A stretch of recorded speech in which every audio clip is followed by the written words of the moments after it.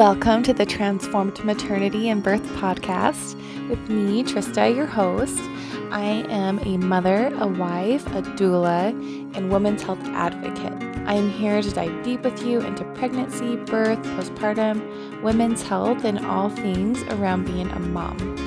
I'm passionate about educating women on their options, empowering you to love and know your body, and getting to the root of the issues that we tend to put band-aids over. I cannot wait to get started with you. Let's do it.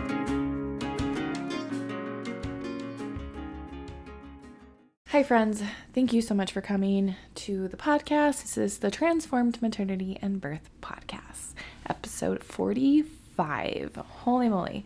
So this is a second part of our three-part series of labor stages. So why am I talking about labor stages? Why is this important? In my opinion, when you know what's happening to your body, in your body, for your body, in labor, it's going to allow you to work with your fears and to generate ideas and action plans for how you're going to navigate labor.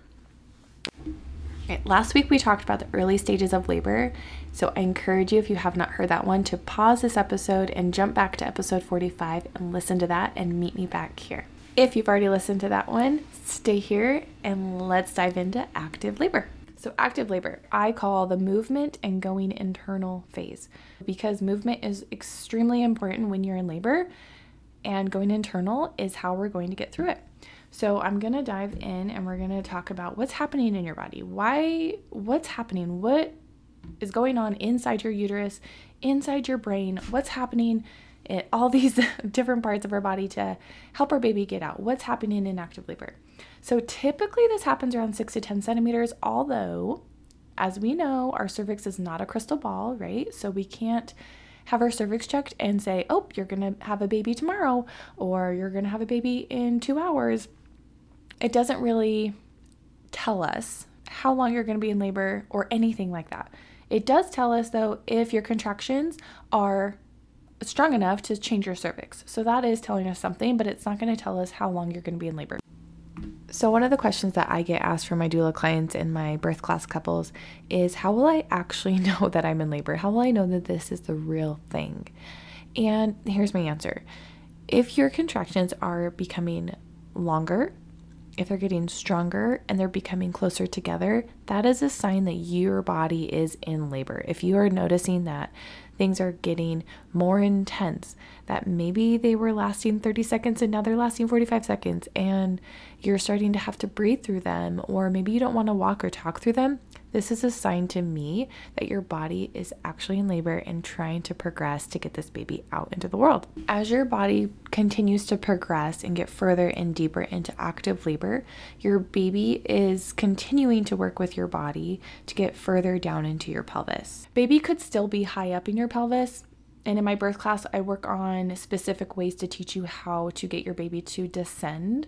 The next thing is oxytocin. So oxytocin, your body's natural hormone that causes contractions. In the hospital, they use Pitocin often to help your contractions become stronger. It's the synthetic form of oxytocin.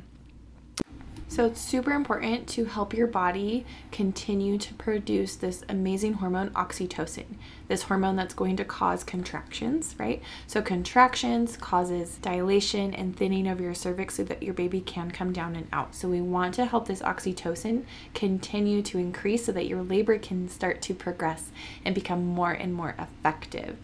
So there's lots of things that we can do to increase your oxytocin, which are things that I go over in my birth class. However, basically, anything that's going to help you feel loved and safe is going to produce this hormone, which is also called the love hormone. So you can guess things that are going to help. Cuddling, making out, whatever your love language is, that's something that also can help. Here are some signs that active labor actually has started. You have a lengthy pause after a contraction ends.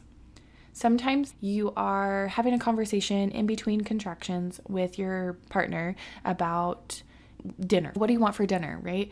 And you say, hold on, I'm having a contraction. You actually have to pause and breathe through this contraction. And then when that contraction's over, they're still waiting for your answer and you have no idea what they're talking about. Or you're like, wait, what? What were we talking about? And you have to be reminded. That's a sign that active labor is probably happening. When you completely forget what you were just talking about, you can't jump into that next conversation. There's a pause between it, and maybe you are actually losing your appetite. You're not really hungry anymore. You start to go deeper internally. So typically your eyes are going to be closed a lot more often. You may be having to breathe and do all sorts of coping mechanisms that are naturally occurring. You start to make sounds sometimes when you're in active labor. There is something I call early active and then late active, and that's something that we go in way more depth in class, but it's different phases, right? As you can imagine, early active is more like soft and gentle breathing and things like that, where you can kind of talk and walk, but you don't want to. And then late active is more of, I can't not focus. Like I have to focus on these or I won't be able to get through it, kind of thing. And then the last thing is getting irritable or overstimulated when you're getting asked questions. So here's the deal. When you are trying to focus on relaxing your body through a contraction and somebody is asking you questions, for instance, when you get to the hospital and they have to admit you and they're asking you all of these questions, a series of questions that are probably either can wait or they already have the information on if you pre-registered already, what are you allergic to, what medications are you on, things like that. So I want you to get curious and think of ways that you can combat this. What are ways that you can allow yourself to get deeper and deeper and deeper into these waves and not have to get overstimulated or distracted by answering questions that could wait or that somebody else can answer for you, okay? So the next thing is partners in active labor. So again, I hate to be a broken record, but so many of these things are way easier to show you in person or way easier to teach you when you can actually see me and I can walk through these steps with you. But for the sake of a podcast and this time, and I will just kind of list these off. So partners in active labor, how can your partner help you through active labor? So they can encourage movement. They can do counter pressure. Counter pressure is like the double hip squeeze, the sacrum press, the knee press, the shoulder press, things that are going to counter the discomfort. Encouraging sounds, especially if you are afraid or nervous or you feel scared to make sounds in labor, allowing your partner to know this about you so that they can encourage those sounds when they can hear you starting to make them and maybe trying to quiet your voice or you're not making them at all, but it's going to help you a ton to get through that next wave. And so by mirroring that for you, they can definitely encourage you to be louder and use your voice to help you.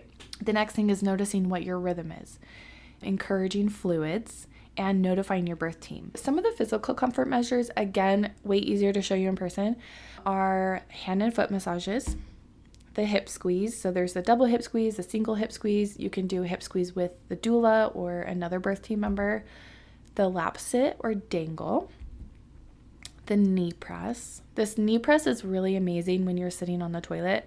So basically you put their kneecaps in your palms and you push straight back. So you're realigning their femur into their hip socket. And that's going to relieve a lot of sacrum pressure. The shoulder press, so a grounding touch, slow dancing, light touch massage, jiggling, things like that. So those are things that can help get through active labor. Now, in class, we go a lot more in depth of partners' roles and how we can communicate and things like that. The other thing I'll touch on is the embodiment. So when we can trust our body and understand how to work with our body, how to listen to our body, how to go deeper and deeper into our body and letting our brain kind of start to take a back seat, our logical thinking. When we know how to do that, it's going to decrease labor discomfort. It's going to increase your pleasure sensations, and it's going to allow you to drop deeper and deeper and deeper into labor land, which is going to help baby come out faster, and it's going to just make it an overall more enjoyable experience for you. So those are some things that I suggest practicing and trying, especially if you feel dissociated from your body, if you feel not safe in your body, if you feel like your body's a stranger.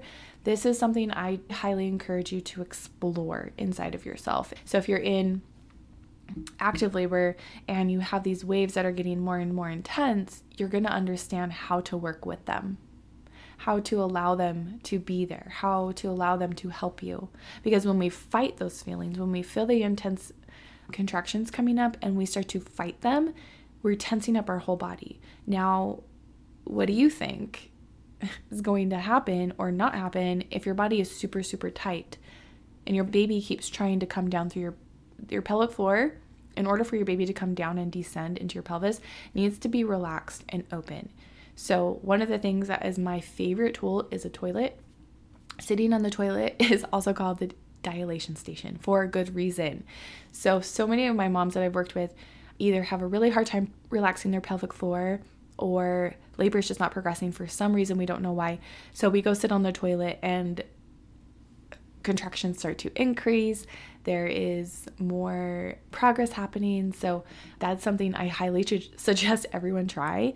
And also you need to go to the bathroom every few hours to release your bladder. Because if your bladder is full, it's going to make it harder for your baby to come down because it's just going to keep bouncing off of your heavy, full bladder. So that is active labor in a nutshell. If you can screenshot this and share it on your Instagram and tag me at Trista Birdzell, I would greatly appreciate it. It will help get the word out, help more people be able to hear this information and educate themselves.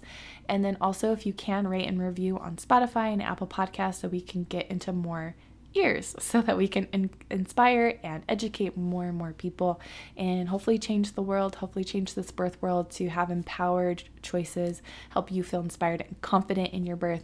Yeah, I would love to hear any feedback you have for me, and I hope you have a wonderful day. Stay tuned for next week's episode where we talk about transition, which is typically the most intense part of labor. When I ask people, imagining the worst, not the worst part, but the most intense part of labor and how you're going to get through that, transition is what comes up for most people. So this is going to be a really helpful episode as well. So make sure you dive in and tune into that one, and I'll see you on the other side. See you next week.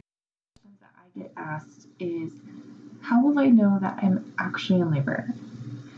And here's my answer. You will know that you are really in labor when your contractions are becoming longer, stronger, and closer together. Those are the three things I want you to remember.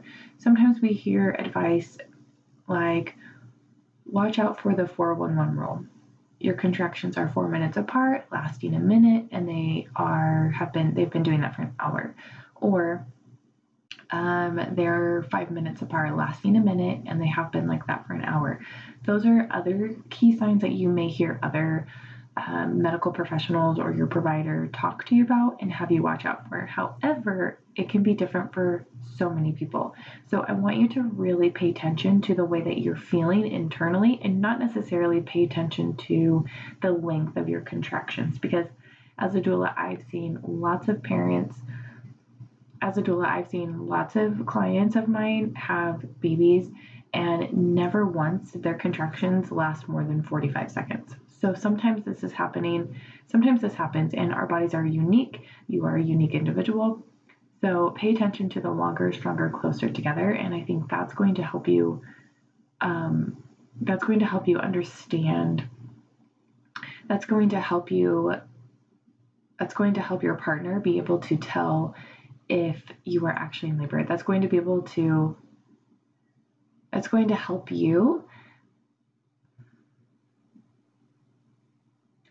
to help you identify if you are in fact in labor, and definitely let your team know if you are noticing that your contractions are getting closer together, they're getting more intense, and they're lasting a longer time. So those three things is the things I want you to remember.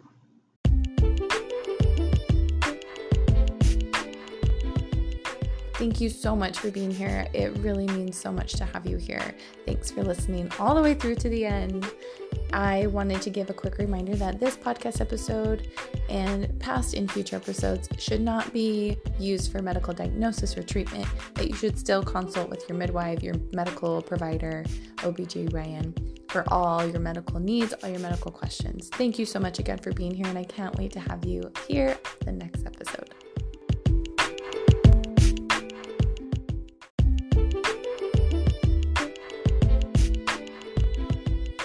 Thank you so much for being here. It really means so much to have you here. Thanks for listening all the way through to the end. I wanted to give a quick reminder that this podcast episode and past and future episodes should not be used for medical diagnosis or treatment, that you should still consult with your midwife, your medical provider, OBGYN, for all your medical needs, all your medical questions. Thank you so much again for being here, and I can't wait to have you here the next episode.